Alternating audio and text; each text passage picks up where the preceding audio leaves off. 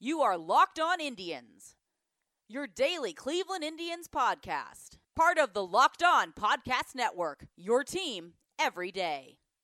Hello, sports fans. Let's just get through the whole intro. You know, this is Jeff Ellis of 24/7 Sports. We have so much to talk about and, not enough time to do it. So let me just do our little information at the start, reminding you to check out Spotify.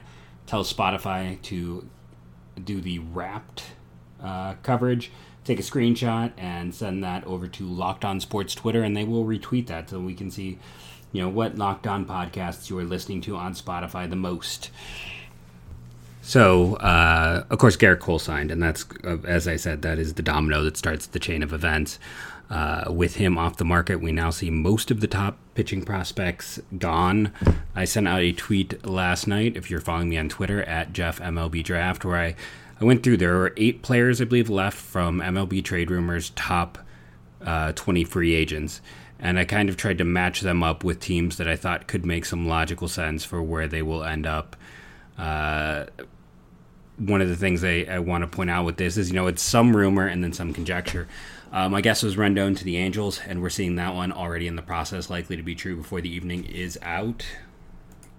I had Donaldson going to the Astros, idea being that Bregman will take over short, and Carlos Correa, who I talked about on the pod last night, he's only appeared in more than 111 games once in a season. Very injury prone. The Mets are interested in him, which then, again, I'd like to point out, hey Mets, Lindor is a better version. And we all know how much I like the Mets as a trade partner.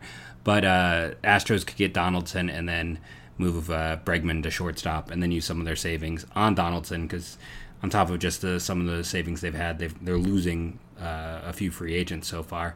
And they could flip Correa to help get some pitching, which right now the market doesn't have. Madison Bumgarner did the Dodgers. It's reported they are intrigued by him. Nick Castellanos to the Rangers. They traded Nomar Mazara. They got Steele Walker, who I am not that high on, but Castellanos has been linked to them and allow some DH, and they need a right-handed bat. Ryu to the Angels. I don't know where he is going to go. It was just a guess that they might have money to spend. Ozuna to the Braves, who he's been linked to. Keuchel to the White Sox. We know they were willing to spend on Wheeler. They have some money. And then I thought the Twins also have money and need pitching, so Tanner Roark. And I went through this list because Tanner Roark today signed with the Blue Jays, which surprised me.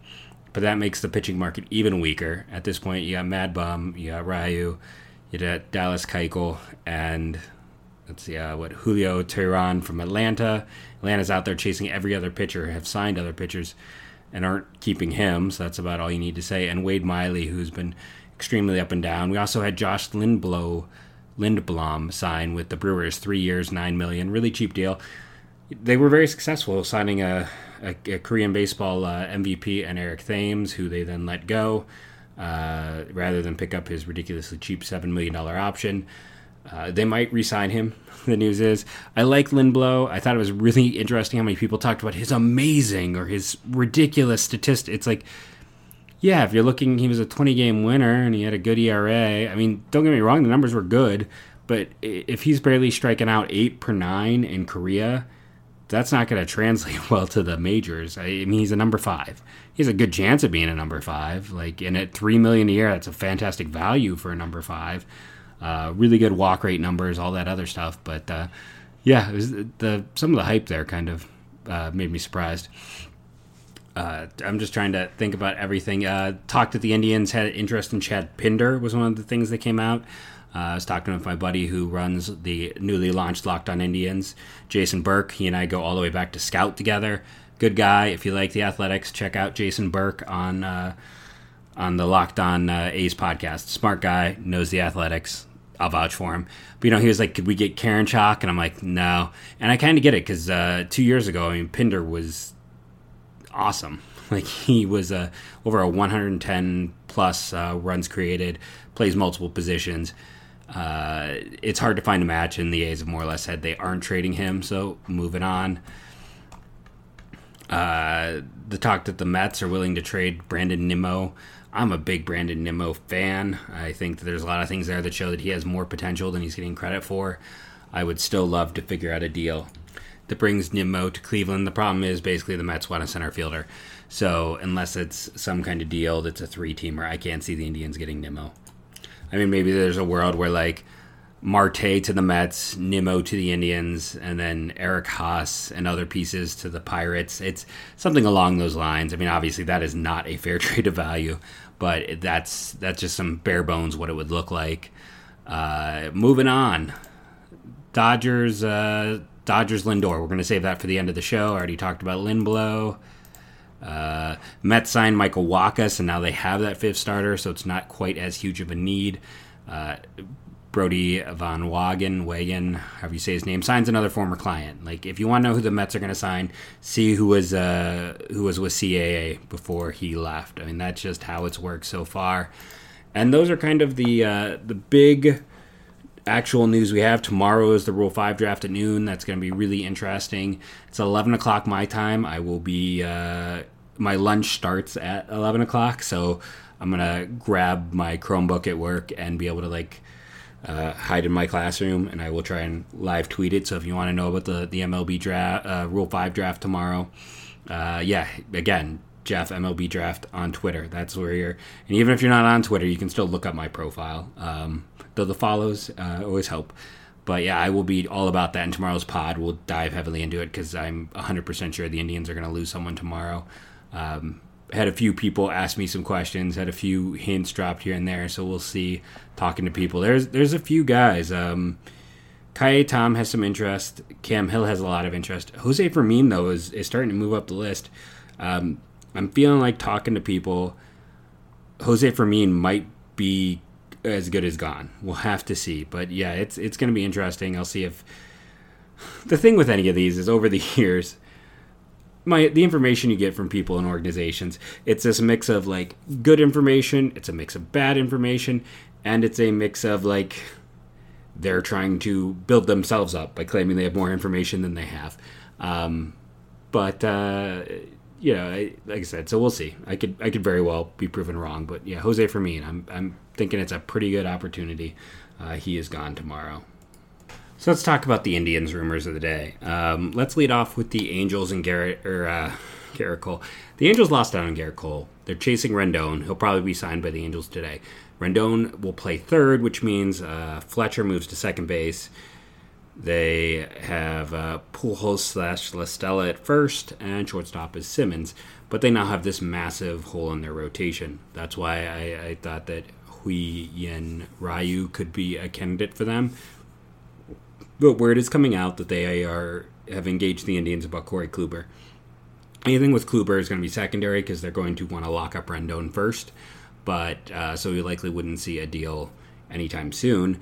But I think it's a good possibility for a few reasons. One, Mickey Callaway is the new pitching coach. He was the Indians' old pitching coach. Obviously, there's familiarity, and I'm sure there's some belief that they can fix him too.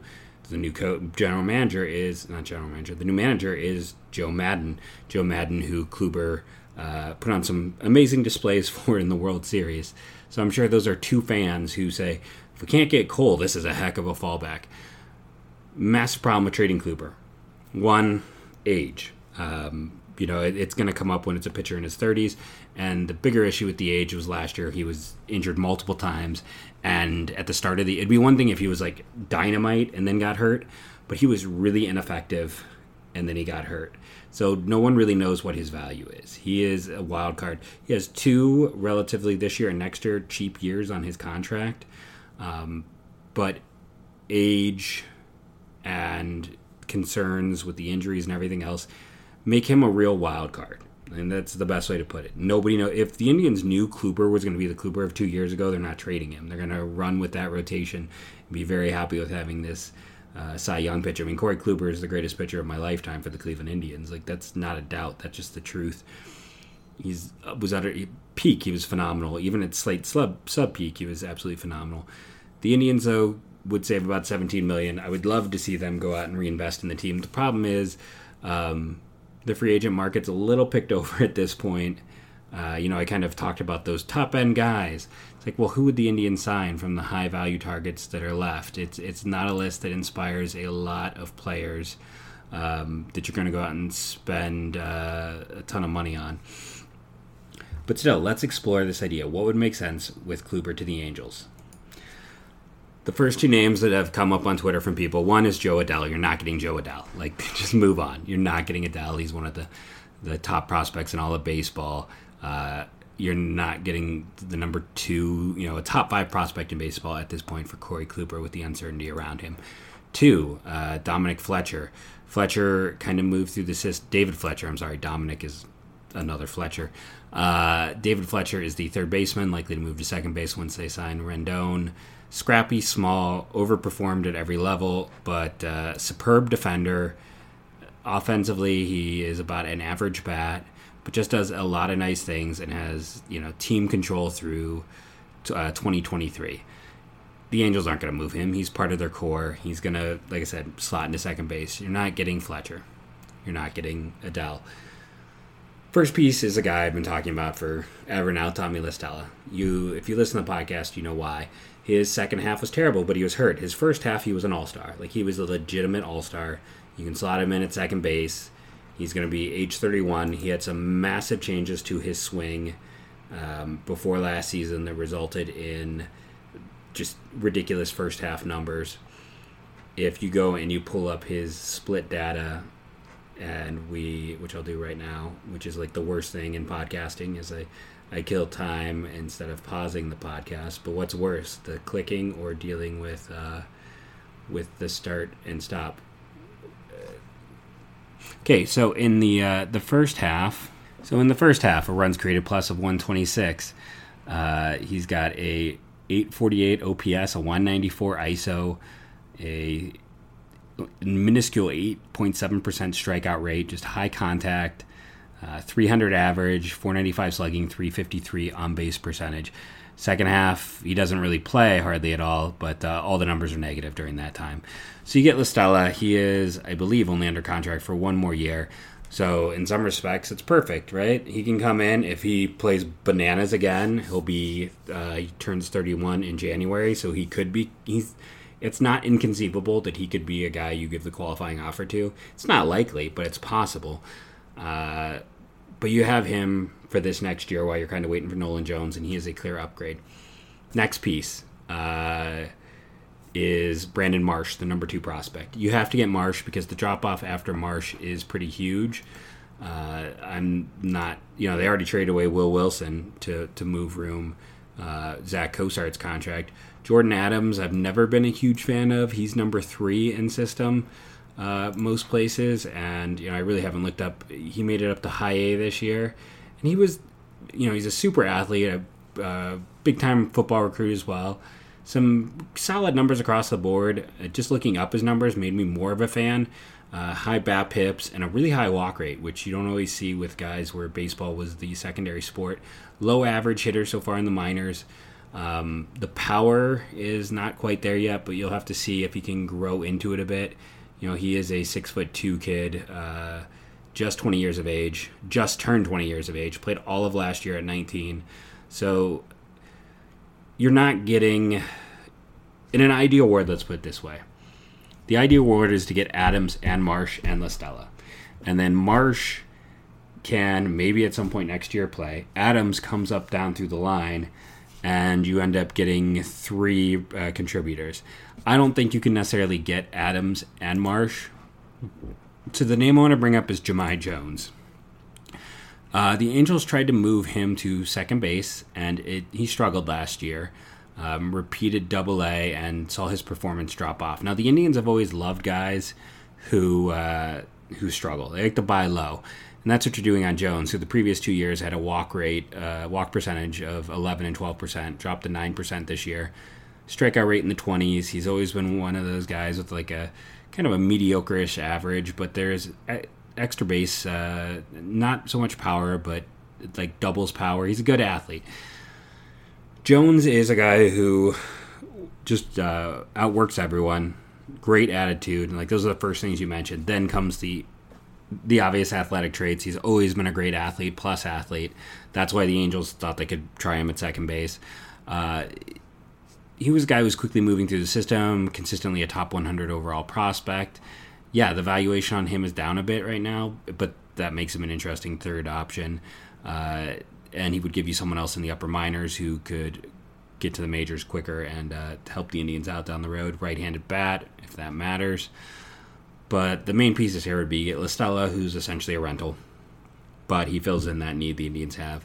You get Marsh, who's essentially the centerpiece, and I guess I haven't even talked about Marsh, so let's do that. Talk about missing on the obvious. Brandon Marsh is a really underrated prospect in my opinion. 6'4", 215 pounds, plus athlete, plus runner, plus power. This year, let's see, he'll turn 22 in a week. So he played this year, age 21, almost entirely in Double-A.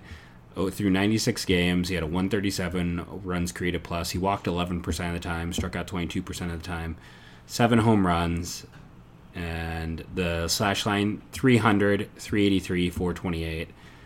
His BABIP is a 384. His BABIP throughout the minors has the lowest BABIP in a full season was a 356. As you know, high BABIPs in the minors, batting averages of balls in play have been one of the best indicators of player success and of guys who could end up with plus hit tools. So you're looking at a legitimate 5-tool talent already in Double-A. Would likely start the year there, move on to Triple-A, and would be someone that could be ready to go July or August of next year. So he's a near-ready prospect who could end up legitimately across the board, plus power, plus speed, plus hit, plus arm. Put him in a corner and forget about it. He is the, he could be Marcell Ozuna all over again. And maybe doesn't seem super high end, but I mean, there's a reason why Marcell Ozuna got the qualifying offer and is a multi-time All-Star. That could be Brandon Marsh. That is why I think that's a good deal. And based on, I put that up on Twitter, and the reaction to that,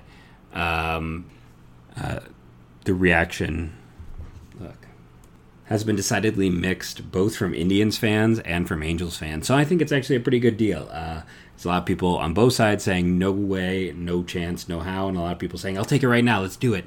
So when you have both sides with a good mix, I think it's a solid deal. I go in swinging, but it's the same thing. I have people criticizing me because I talk about if you go for Whit Merrifield with the Padres. I said, well, you don't start by asking for Gore because why waste the time? And someone's like, that's bad negotiation. It's like, these guys all know each other. They all know how it works. They'll sit down and shoot back and forth, but you don't go in and ask for the moon because you're not. I mean, the Indians do. They set a high bar and hope that someone will meet it. But as of right now, I think this is a deal that makes sense. So let's talk about the other part because I'm going to go over again today. Francisco Lindor to the Dodgers. The reason the Angels and the Dodgers and all this information is coming out is because after Garrett Cole, we are in this perfect time for someone to do a knee-jerk reaction. The Dodgers and the Angels both lost out on the guy they coveted.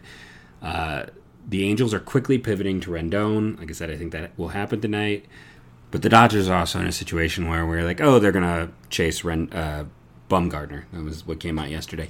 But you do have, this is the time where you can kind of get a bit lucky that I hope a GM's going to overpay because they're in a situation where they feel the need to do something. They need to win. They need that win. And Lindor, of course, came back up because if you're the Dodgers, they wanted to get more balance in their lineup. They're not getting Rendon. That much is obvious. They could still chase Donaldson. Outfield-wise, you're not going to go out and get someone like Ozuna. That doesn't fit their need. Castellanos does not fit with their team. So it's basically Donaldson or bust, and then if it's bust, it's just another year of what looks like treading water to Dodgers fans, and that's not going to sell well. Lindor would be a massive get. He's going to be a huge upgrade at shortstop. You shift Seager to third, Turner to first, changes your whole lineup, your whole infield.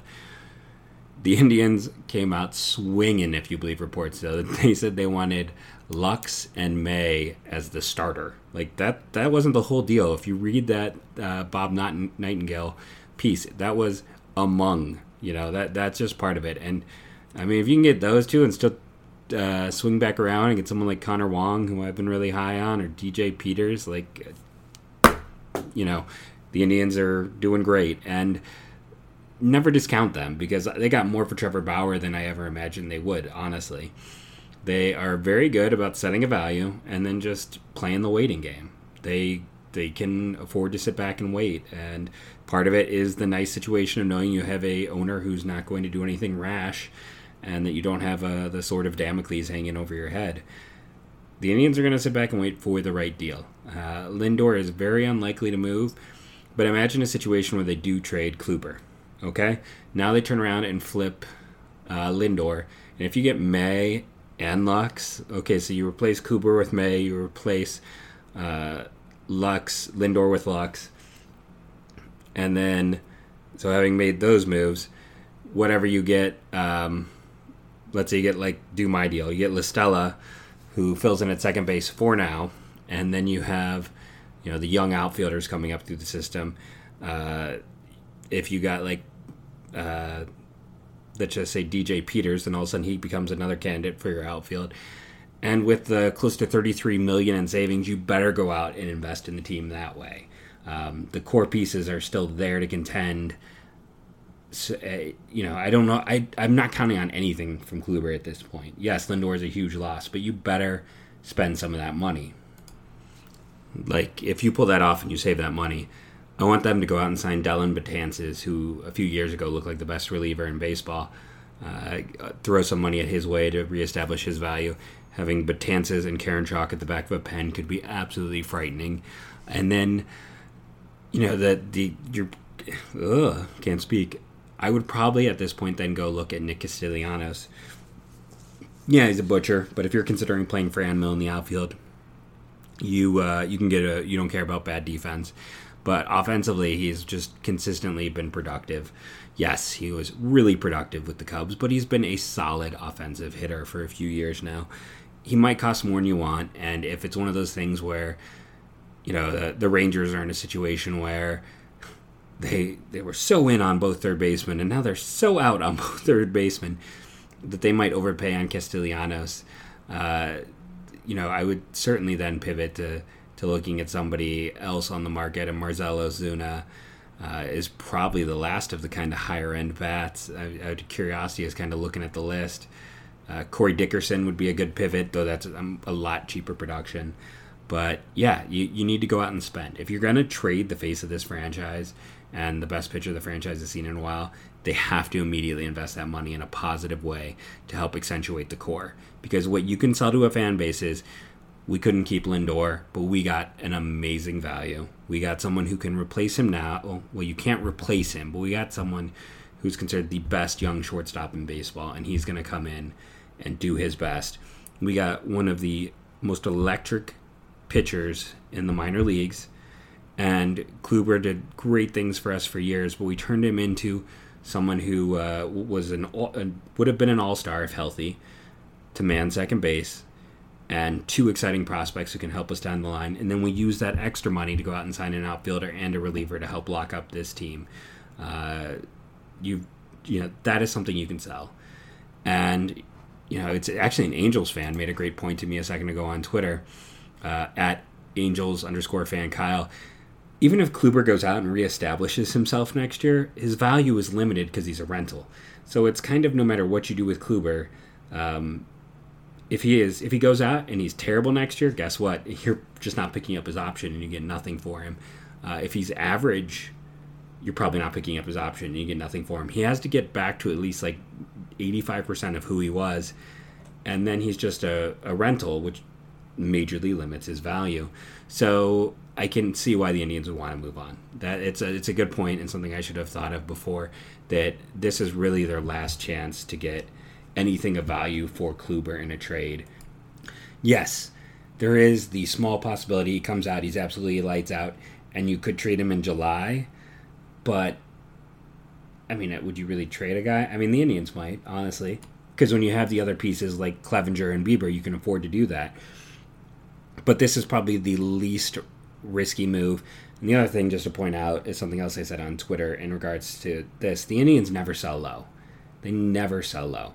I remember, and they never, they're never going to take a low offer. I can go back years to when Kelly Shopik had that amazing year, and I'm like, just trade him now. We know this is a glitch. We know it's just a one-time thing. Get value for him, and they didn't, because they couldn't find something to match his production. So they held on and hoped he would replicate. They believed in his ability to replicate, and it didn't happen. And that's always the example that sticks out to me, but that has happened many times in the past with the Indians.